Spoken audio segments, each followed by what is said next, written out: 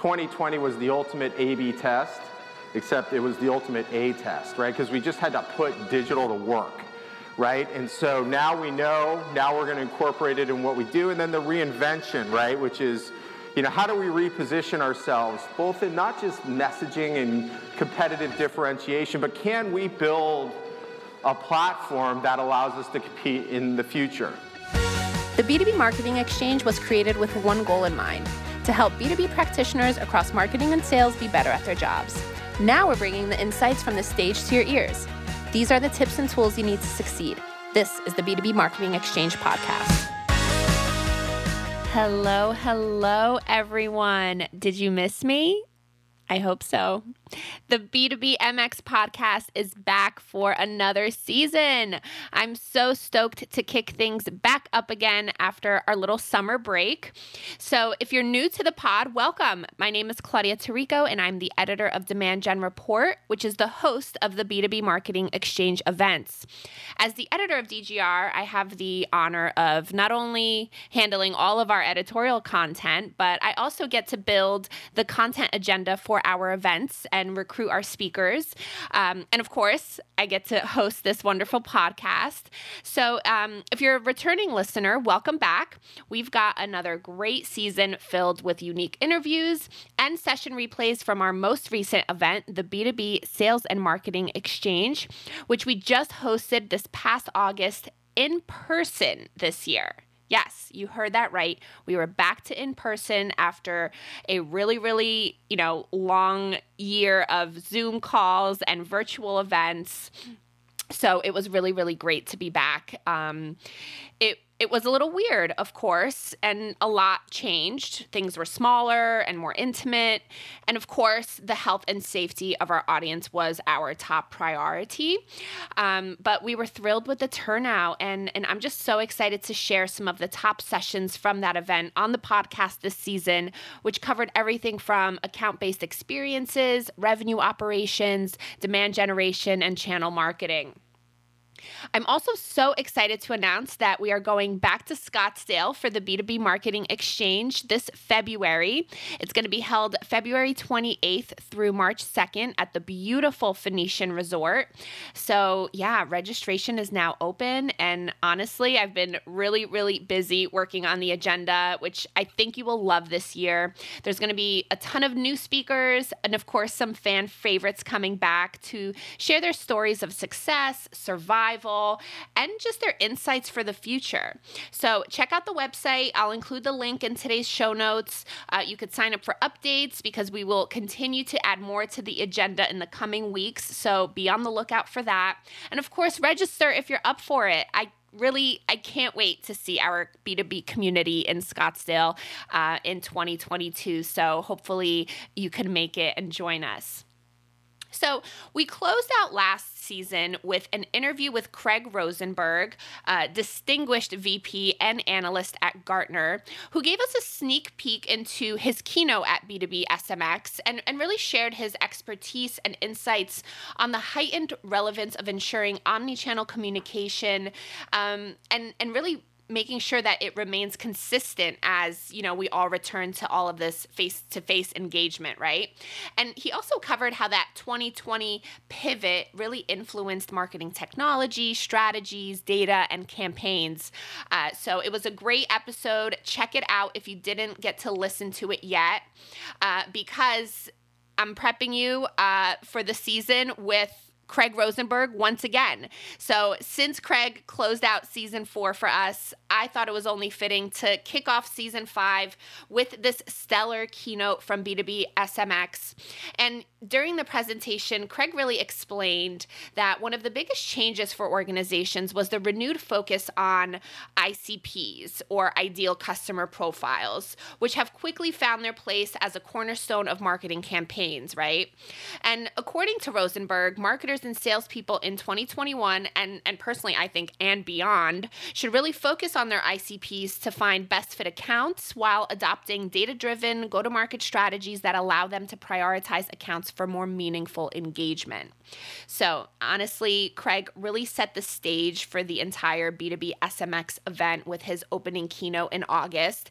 And I'm just excited to share the session with our listeners today to actually set the stage for the rest of the season. So sit back, relax, and listen up. I'm rolling the tape in 3, 2, 1. So you guys, welcome back. I mean, it is so exciting to be here.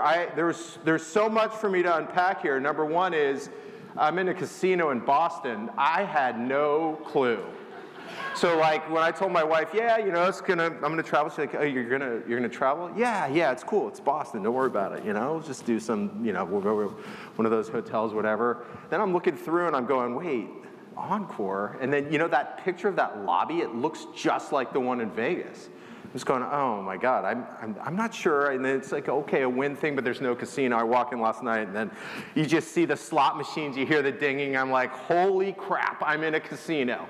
So I had to call my wife this morning. Things are going fine. Yeah, traveled out here. Oh, and by the way, I'm not only out here with, you know, doing my thing, but I'm also in a casino, right? Where I'm back. I'm back and I'm feeling it and I'm very excited and you are too. So anyway, I just want to thank you guys for having me today. When we were talking about what we were going to talk about, right, with Andrew, he gave you a little bit of a preface, which is, you know, he said, hey, Craig, you know, we really want to start to talk about this convergence story, right? This collective revenue generation, which is great for me because that's literally what we're doing now at Gartner, okay? Which is we're talking about, instead of talking about different functions, even instead of just talking about, you know, some of the go-to-market strategies or some of the pieces of what we do, right? We're talking about this idea of collective revenue generation. And the other thing Andrew said is, you know, bring some data, et cetera, and I've got that for you guys today. Okay, so look, I feel like I just told Sangram, you know, I mentioned the word alignment. He's like, I think it's like a dirty word now.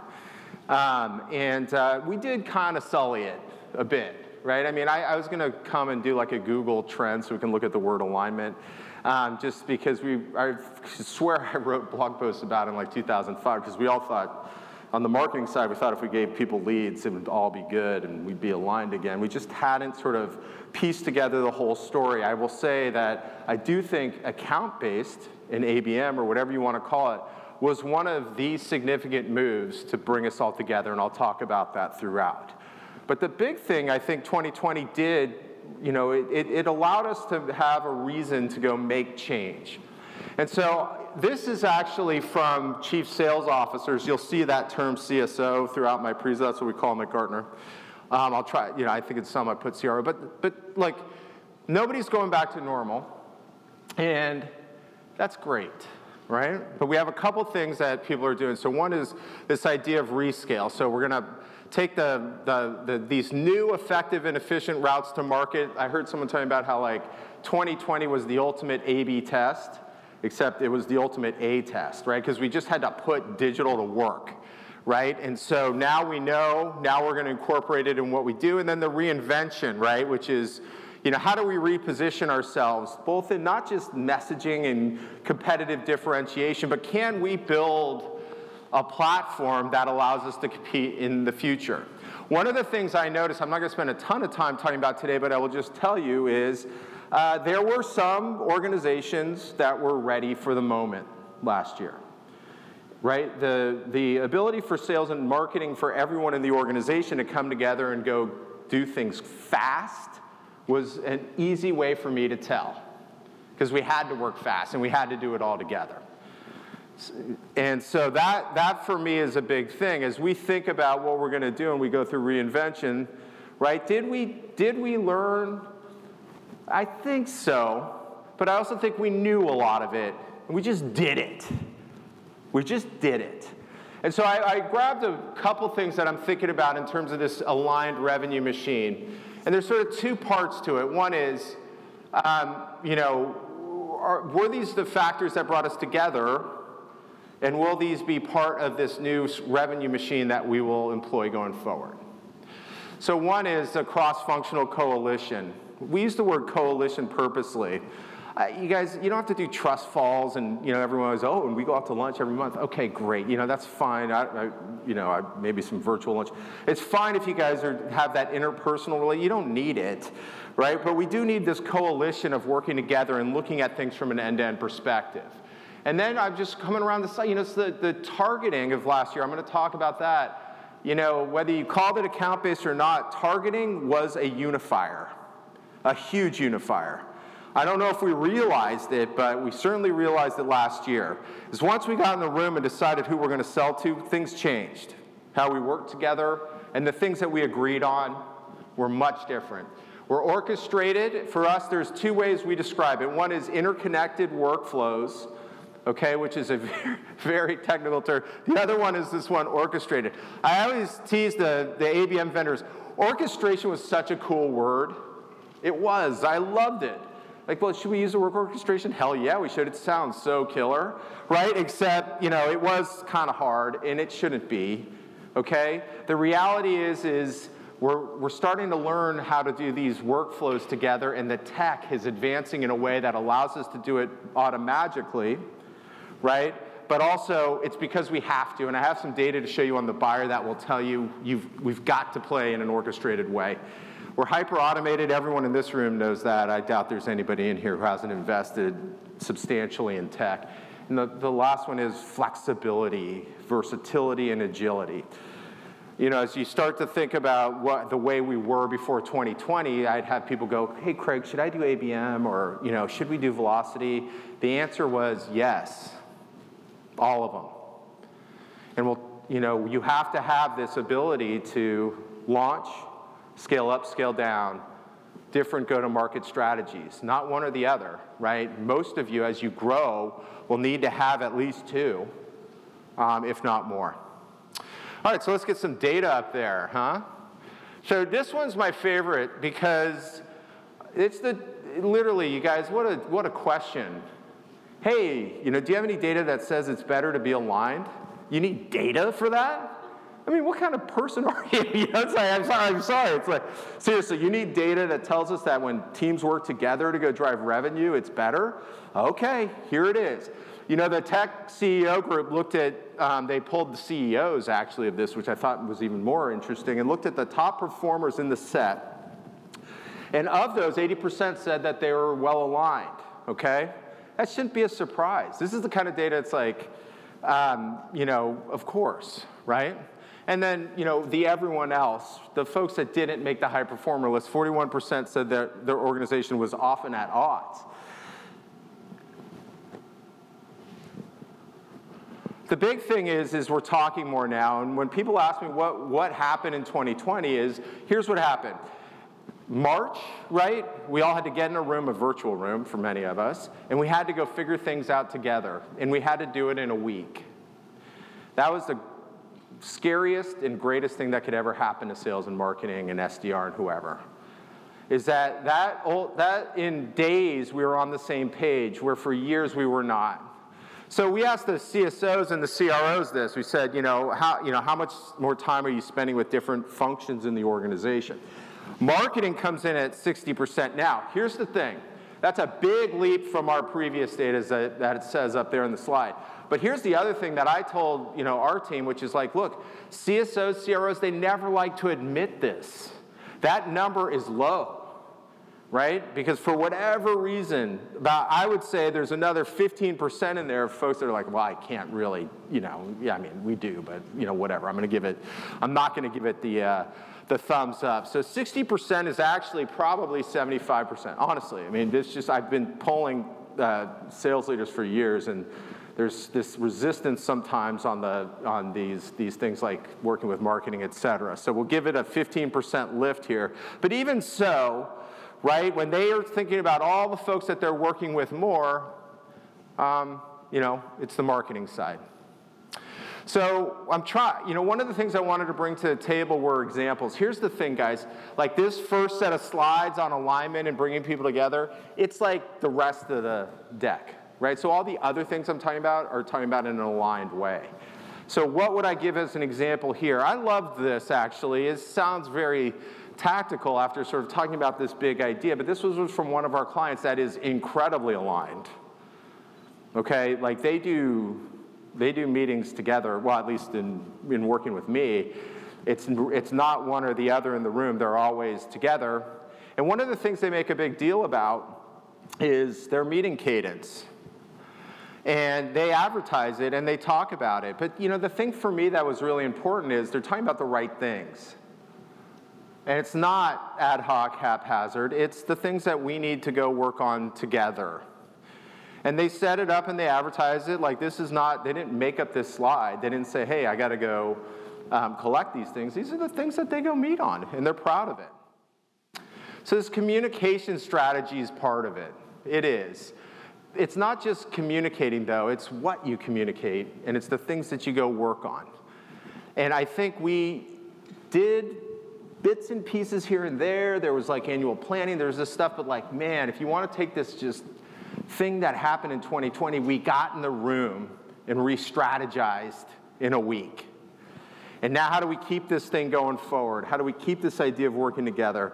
Communication's part of it. I mentioned that, look, guys, to me, one of the biggest things that happened is from account-based in general, this is pre-2020, it's even more so in 2020, was that we were able to eliminate a ton of friction by agreeing on the ideal customer profile. That, if we didn't have 2020 and someone came to me and it was one of the Sangram's interviews, he's like, so Craig, what did you learn on ABM? I'd say I learned one thing, which is forget all the other stuff. If you can agree on who you're going to sell to as a group, as an organization, right? Your ability to be aligned, converged, collaboration, all of those things are like 500% more likely, right? And then last year, we all had to go in and do these crazy market pivots. The thing I noticed was it wasn't just the pivot, it was this idea that now we could finally, as a group, articulate who we sold to. That was hard before. It may not be at your organization, right?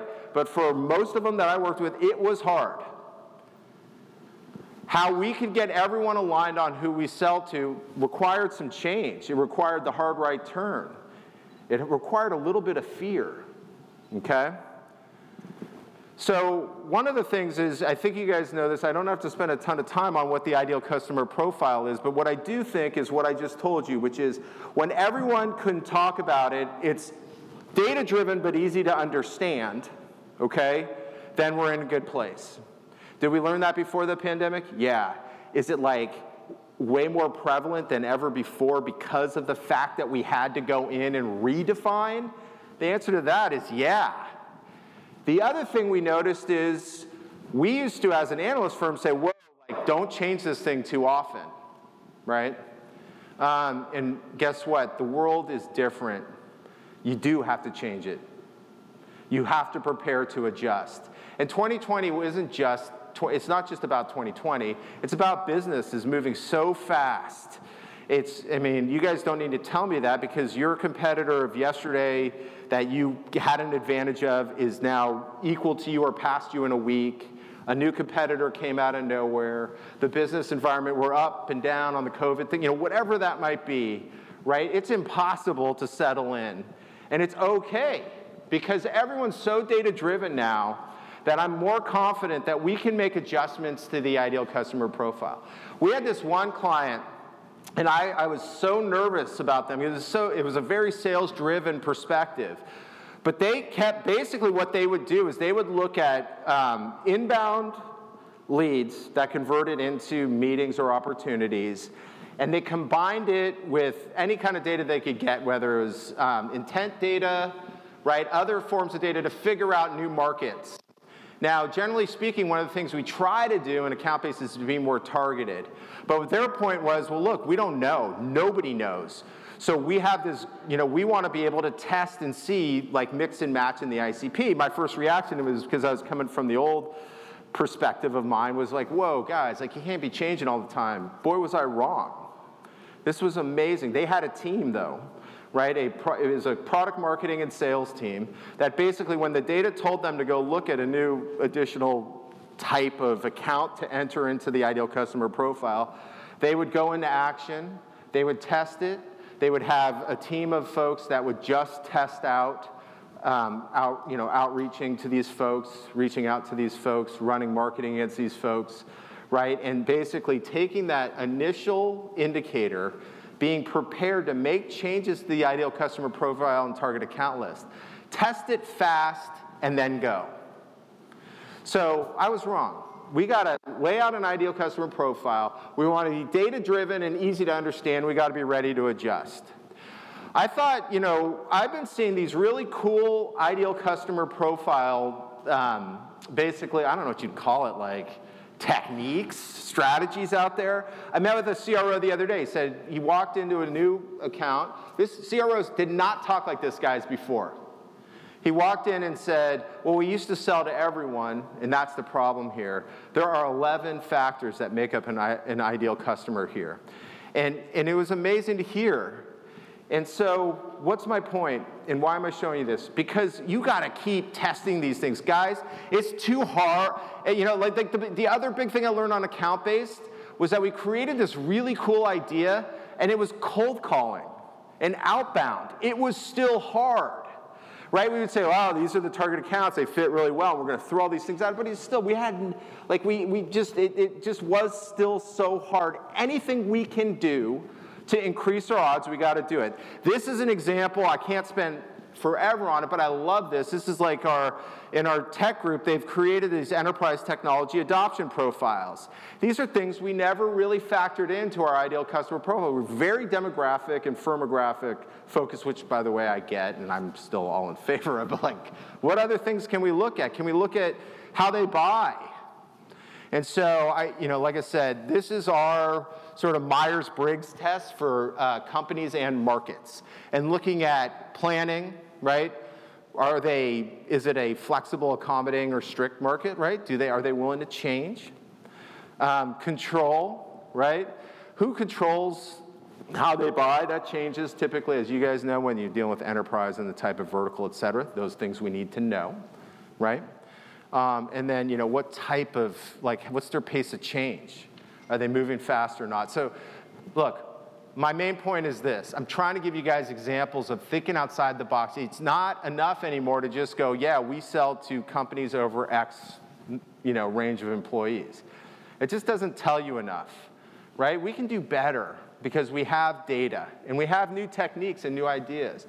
We learned a lot, like I said, in 2020, where we had to sell to the right people. The other innovation wasn't just how we identified the ideal customer profile and that set of target accounts and fit, was our ability to prioritize, right? Which is where we take that list of target accounts and then we can know when.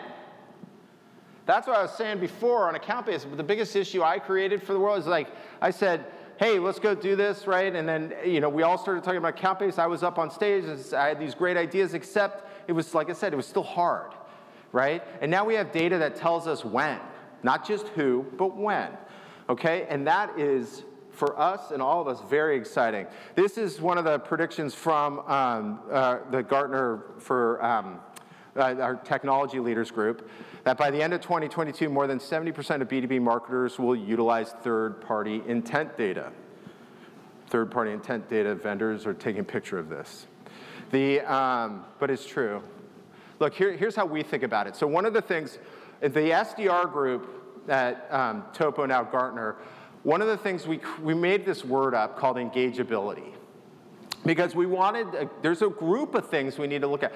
We, last year, needed to help companies make things easier, right? Because you guys know this doesn't work where you're just like, we need to outbound more. Could you make more calls and send more emails? That's not just it, right? It's part of it, but it's not just it. We had to make good decisions on who. And we went out and we were talking to organizations, and very early on last year in the pandemic, there were some really easy things people were doing that we all forgot, right? They called previously engaged contacts, people that had, by the way, marketers will tell you, we should have been calling them the whole time, but it was like, 3 months ago they came in and did something, those folks were more likely to engage. Easy stuff.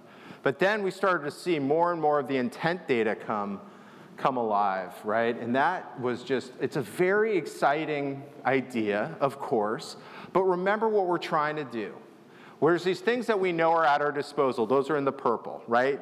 Can we call current customers? That was common last year. Can we call folks that have engaged recently or are scoring well? Remember lead scoring? That thing, we needed something, some indicator. But what about the indicator that told us what was happening on third-party internet? And that for us has been one of the reasons why we make that prediction at Gartner, and one of the reasons why it's a very hot market is we need any kind of indicator we can get. Okay, so let me answer this question, which is, Craig, what intent data should I buy? Or I wish I knew where the vendors were just to see if they're waiting to see if I recommend them. The answer is the same one I give for content syndication, which is you should buy them all. And you got to test them all.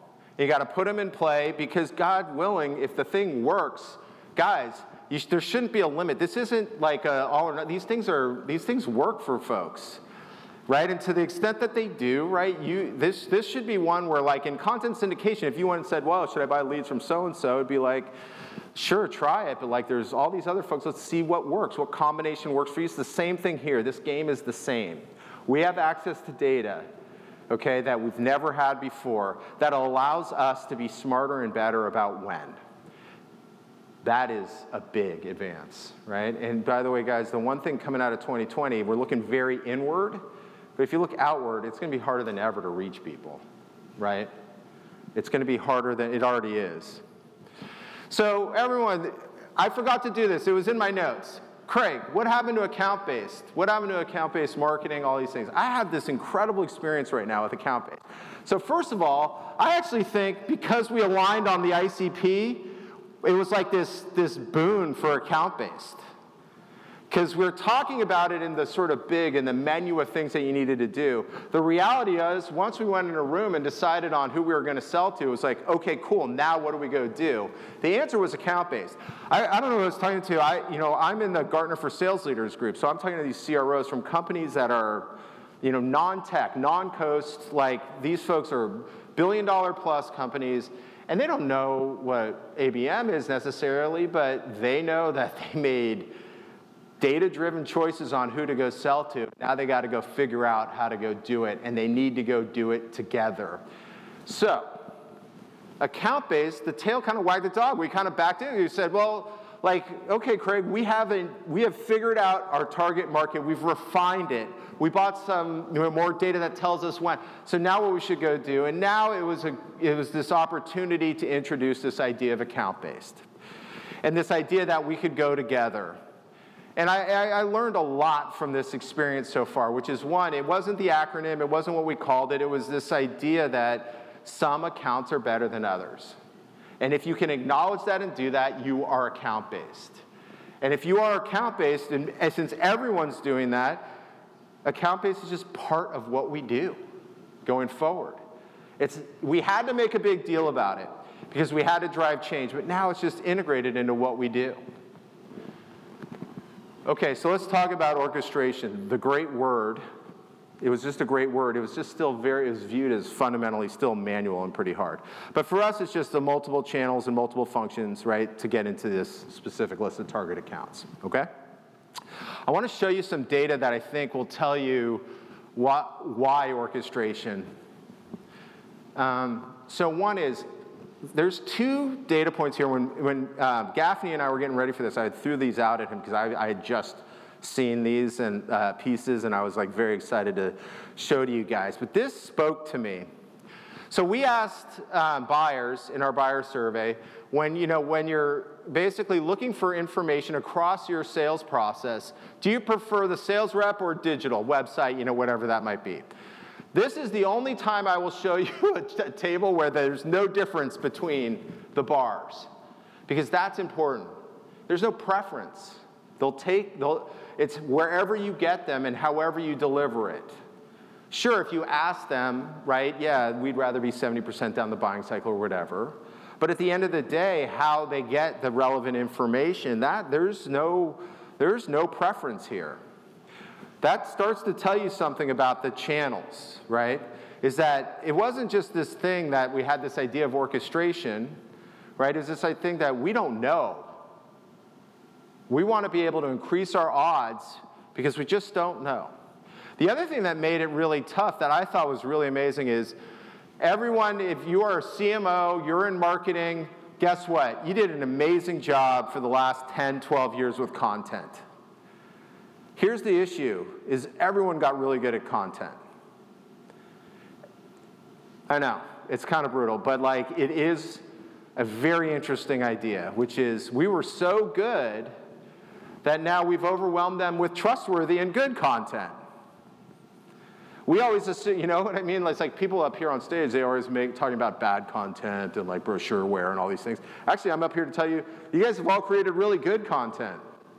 It's just still very confusing, and let's be honest, it's all very similar. In your market, you know, it's too easy to copy people in content. So we will see content roll out, and we'll see multiple vendors, even tangential vendors to that category come out with the same thing. So what do we know now? We know that sort of big bang content piece, you need as many big bang content pieces as you can. You weren't wrong on that, right? The channel you choose, we got to use them all. You guys, the orchestration idea was just really cool. It was awesome. It was like this eye candy thing I was going around. But now I've realized we just need it because we got to go to anywhere we can to meet these folks. And everyone say, well, meet them where they are. They're on the internet. Yeah, they are. They're also answering, you know, emails out of from your sales reps, right? They're not necessarily answering the phone. We can talk about that at a different time. LinkedIn, you know, et cetera, et cetera. You know, we have to now, but you can, guys. This was the thing. I realized we had blown up orchestration to the point where everyone was like, oh my God, we can never do that. Really? You already do ads and, you know, marketing emails and personalization, right? Everyone's hot on direct mail. You're doing that. And then your SDRs or your salespeople have their sales engagement platforms, and they're doing outreach. Can we just do it to the same people with the same message at roughly the same time? That's not too much to ask, folks, whether you have the automation or not. The reality is, you got it. And why wouldn't you? It's the same thing as I was talking about before. It's like, well, do you think it's better to do all of these? You mean, while the SDR is reaching out to someone, they're getting blanketed by ads and other potentially valuable materials doing direct mail? Oh, no, that can't be better. It's way better to cold call. Just do that, yeah. Just have them yell at them to pick up the phone. This is better, but also it's necessary because we're losing the content advantage, right? We don't know what channel. We don't want to lock ourselves into a channel. We want to do multiple ones. Okay, so go to market. So one thing I think that's really important here is we got to be able to host, right, launch, execute, measure, optimize different go-to-market strategies within weeks. We did it last year. We're going to do it again. Because the reality is, guys, I think there's one thing that it took me a while to just admit when we were doing that. I keep talking about, I'm like remembering the account-based phase where it's like, on account-based, we had to convince everyone on account-based, but we realized we were arguing against what they did before. And actually, we needed what we did before and account-based. And now you guys are going into product-led. We need product-led. You have channel, we need channel. All these go-to-market strategies, that has to be part of our platform. We have to be able to use it when appropriate. I just gave you this example here, which is like, guys, in the SMB market, you are going to be digital-centric. Marketing's got to drive a ton of leads, right? In the mid-market, it's like 50-50. And in the enterprise, it's like 20%, 30%, just pure sort of lead-driven stuff. Everything else is account-based. I think you guys all know this, but that's old data, by the way. Don't get too crazy on that, but it's been roughly the same for most people. And it's just one of those things. It's like, okay, well then we need multiple strategies, right? And we can test them and we can run them. But we also need these strategies to go into new products. Like that's been really interesting for me, is I'm talking to these more Main Street type companies that are getting ready to launch essentially software, subscription type products. Companies that have never done anything like this before. And that's how they talk. They're like, we don't have the go-to-market. We can't spin it up, right? And I realized, there's another example of, we want our new platform going forward, right? To be able to say, this is the right go-to-market for this new product, this new vertical, this new region, okay? Whatever that might be, we could test it because we have the data, and we can optimize it. We could pull back. We could scale up, scale down. The 2020 was a very interesting case study here, including for folks that have multiple go-to-markets. I remember meeting with one MarTech vendor who, in March last year, said, should I shut down the SMB team? And I have no idea, right? But that was their first instinct, right? Because they were initially, I don't know if this happened to you, but Q1, everyone did close out their enterprise deals, right? So it's like, wow, we're going to overweight to the enterprise. So they moved people around, and in like a week and a half, they had most of their focus in the upper mid-market and the enterprise. Then the SMB started flowing. I don't know, Q2 last year, our data said SMB mid-market, particularly tech mid-market, that started to flow. They started to buy, right? So can we come back? The answer was yes, they came back. They mobilized resources back, marketing spun back up digital efforts, right? And now they had basically done 2 pivots to 2 different go-to-market strategies within 2 months. That sounds hard, actually. You guys might think it's easy, but it is hard. But now we got to build for it.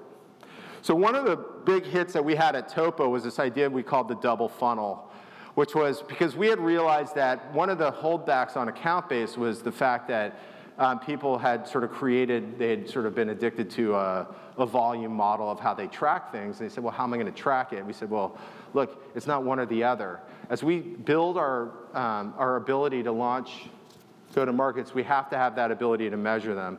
You're going to have multiple funnels, okay? So before the pandemic, I met with this is a $30 billion company. They had brought in this guy to run marketing ops, and they had said, look, we want everyone to run on this metrics model and this go-to-market strategy. There's 40 different product groups, go out and do it. And for a year and a half, he went out, and then he came back. And he said, guys, there isn't one, there's 5. There's not 20, don't worry, but there's 5. There's 5 different ways we go to market. And we want to be able to support all 5. We're going to have slight variations of metrics for each. But we want to be able to go to the product group, go to that division, and be able to say, hey, like, tell us about your target market. Okay, we feel like you should do this strategy. And it's locked and loaded and ready to go. And it's about so many things other than just the metrics. But for us, that was like a big breakthrough was, as organizations needed to figure out whether things worked or not, right? We had to be able to say, it was like this, almost like I don't know, I think about it in the Good Will Hunting, right? When Matt Damon's in there and he just starts crying and Robin Williams is like, it's not your fault. It's not your fault, right? And it's an emotional scene, by the way. I'm in Boston, for God's sakes. You guys got to love that thing. So but it was like, for us, it was this thing. It was like, I know, it's been hard, but it's okay. It's okay to have multiple go-to-market strategies. It's okay to have multiple metrics models. And that was really an important breakthrough. The big thing, though, is strategically, we want to be able to have these models and have double, triple, quadruple, whatever you need in order to look at these things and measure it. Yes, there's all these business processes that go with it, right? But one of the key things, for us, certainly that we've spent a lot of time working on with folks was the metrics. Okay, so let's talk about tech. I have obviously a lot of tech data to choose from, but let's just go through a couple things. So sales tech budgets are continue to grow, up 5% in 2021. Here's another one where the data is rough because sales tech buyers they're not impetuous. They're not.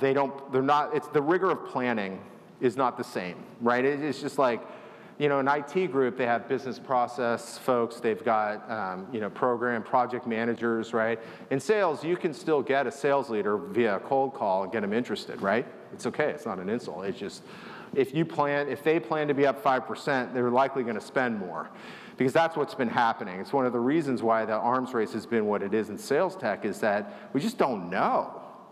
I mean, I do CRO meetings like 10 a week on sales tech, and it's like, hey man, let's lay it all out. Give me the world. Okay, so it's up 5, but it's probably up more. MarTech spend is basically the bulk of budget allocation for marketers and continues to be so. You know, I mean, on a side note, I thought it was interesting the sort of slight decrease on the agency side, but nothing's too huge here. The big thing for me is, right, we still spend a lot on the MarTech side. But the big thing for me is I think we're coming together on how we think about tech. This one floored me. So guys, you got to remember, I just started working at Gartner, so I'm rolling around there finding data points just like you might if you're a customer, right? I'm going, hey man, what the hell? Where'd you find this? You know, where'd this come? I haven't built my own data. I'm just going out there. This one was crazy. So we asked sales leaders where their budgets were going up, and there was a 43% increase in their digital marketing spend. Now I know there's lots of questions with that one. Right? What is it? What could it be? I get it. And I'm sure you're going to come up to me, and the answer is I don't know. The most important thing for me is that they answered something in marketing as part of their spend and part of the fact that it was increasing. Because I do believe one of the things that we're doing and seeing as a revenue organization is we're thinking about moving out of silos, okay, and thinking about a revenue tech stack, okay? So this is an example of essentially a view of the Rev tech stack from a RevOps perspective from the high tech group. Is it very complicated? Yeah, but that's what we do, man. We throw complicated stuff at you guys. You go, wow, right? And it's like, but it is actually pretty fun to look at. So the key here is when we look, in my opinion, when we look at Rev tech, so there are things like in the marketing tech stack that we shouldn't necessarily, you know, that they should buy, but maybe not as critical to thinking about it in the revenue tech stack perspective. Like there's a bag of tools marketers have perfected, a bunch of them are out here that are part of their game, but like I might not include that in when I'm looking at a revenue tech stack. I'm looking at the sort of big things that we should care about as a group and how they work together, right? So you've got infrastructure, data, workflow, engagement and delivery and measurement. So, and then, you know, these sort of ligaments that tie everything from a data perspective in between. The big message to you is this: I can't, you know, I'm not going to be able to go through all this stuff with you today, but as we look at it, we're not just making it up. Organizations are looking at it this way, which is if we're going to look at everything from an end-to-end perspective and we're going to look at everything together, that includes how we look at the tech stack. And this new idea should be the revenue tech stack, the things that literally touch the revenue process and have an effect on the revenue process. The other one I tell folks is, would the CRO care about it, right?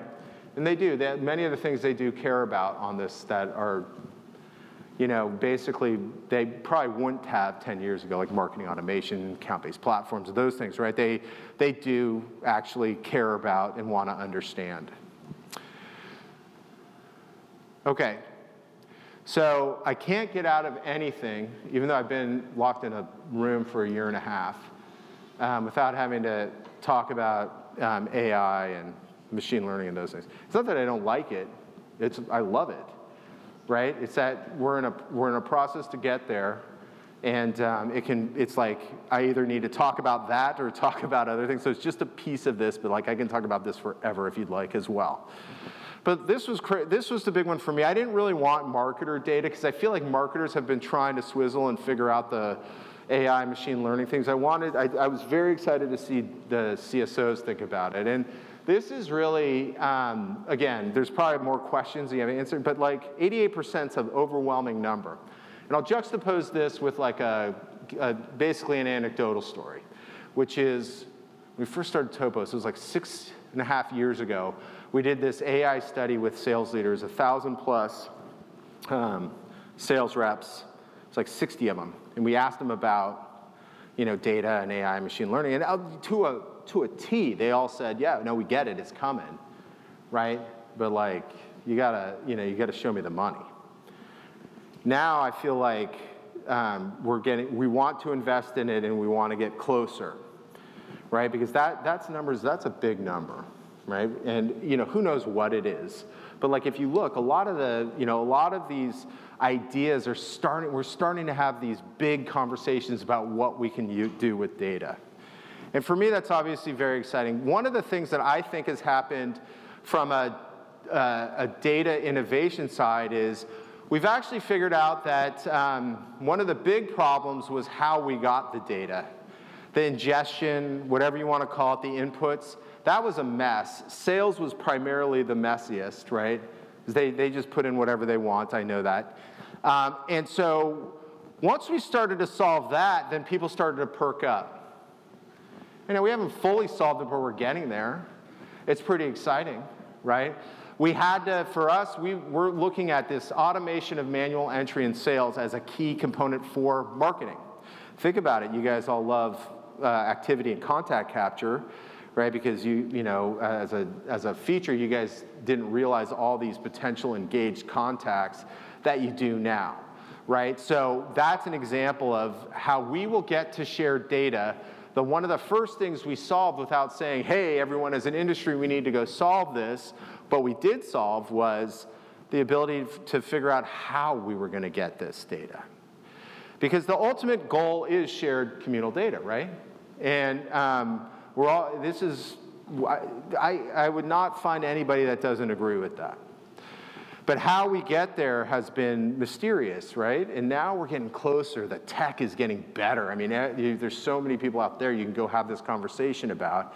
And how we get the data is absolutely critical for this, okay? Before we can get to like widespread data decisions. There are pockets of really killer data decisions happening today with AI, which should get us all excited and be a precursor for what the potential is.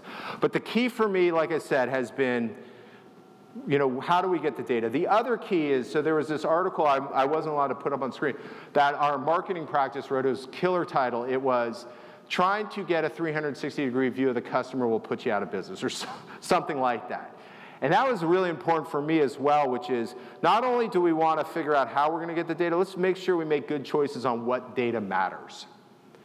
Then we can get that data, and then we can start to get closer to shared data and closer to more widespread data decisions. Because ultimately our goal is to create a customer engagement platform. Now, at Gartner's like 4 or 5 of these things. This is the one I liked a lot. It's basically, I think most of the design you guys have seen before. This comes out of our service group. And the idea is we're going to take things not out of our systems of record, right? And for me, there's like this, as you guys know, there's this whole universe of all these other tools, et cetera, in here. And we're going to put them through our systems of intelligence. The machines here are going to be able to spin it out. And then our ultimate goal is to think about the world in an end-to-end perspective and to be able to automate and to make better decisions on our orchestration.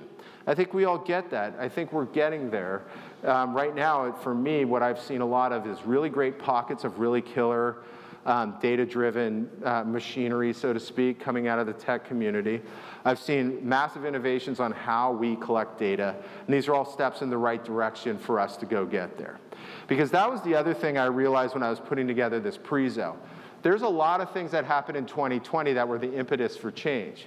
But for me, one of the big ones is I never, ever lead with tech. I'm always business process, business strategy first. But tech has advanced so much so that we can do things we never could do before.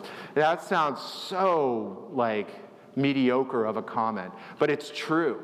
When we look at a lot of the things we're trying to do today, tech is leading us down that path in a good way, all right? And that, to me, is like, I mean, it's almost a cheap thing to say, but it's not. I mean, the innovation has been insane, and the amount of money flowing through the MarTech and SalesTech ecosystem we're just going to see it more and more as we try to shoot to become this engagement platform. So that's me, guys. I think we're coming out of 2020 with innovation and change and the things we went through with a supercharged, super refined, aligned revenue machine. I just want to thank you guys for letting me come up here and talk. And I do want to say one other thing, which is I believe that once this presentation is over, everyone is going to get a 5% lift on their revenue. I promise you that. And if there's any issues, there should be someone here that I can introduce you to that you can go talk to about what things didn't work. But I promise you that you will get a 5 to 20% lift. I'm just kidding. I heard someone, I mean, honestly, no offense, I heard someone out there talking like that in a sales call, and I was like, oh my God, bro, like, don't do that.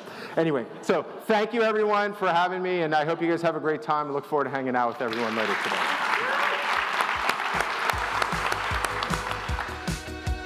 All right, folks, that is a wrap on Craig, and it was so great to go back and listen to this keynote again to remind us how 2020 strengthened collective revenue generation for high-performing B2B brands.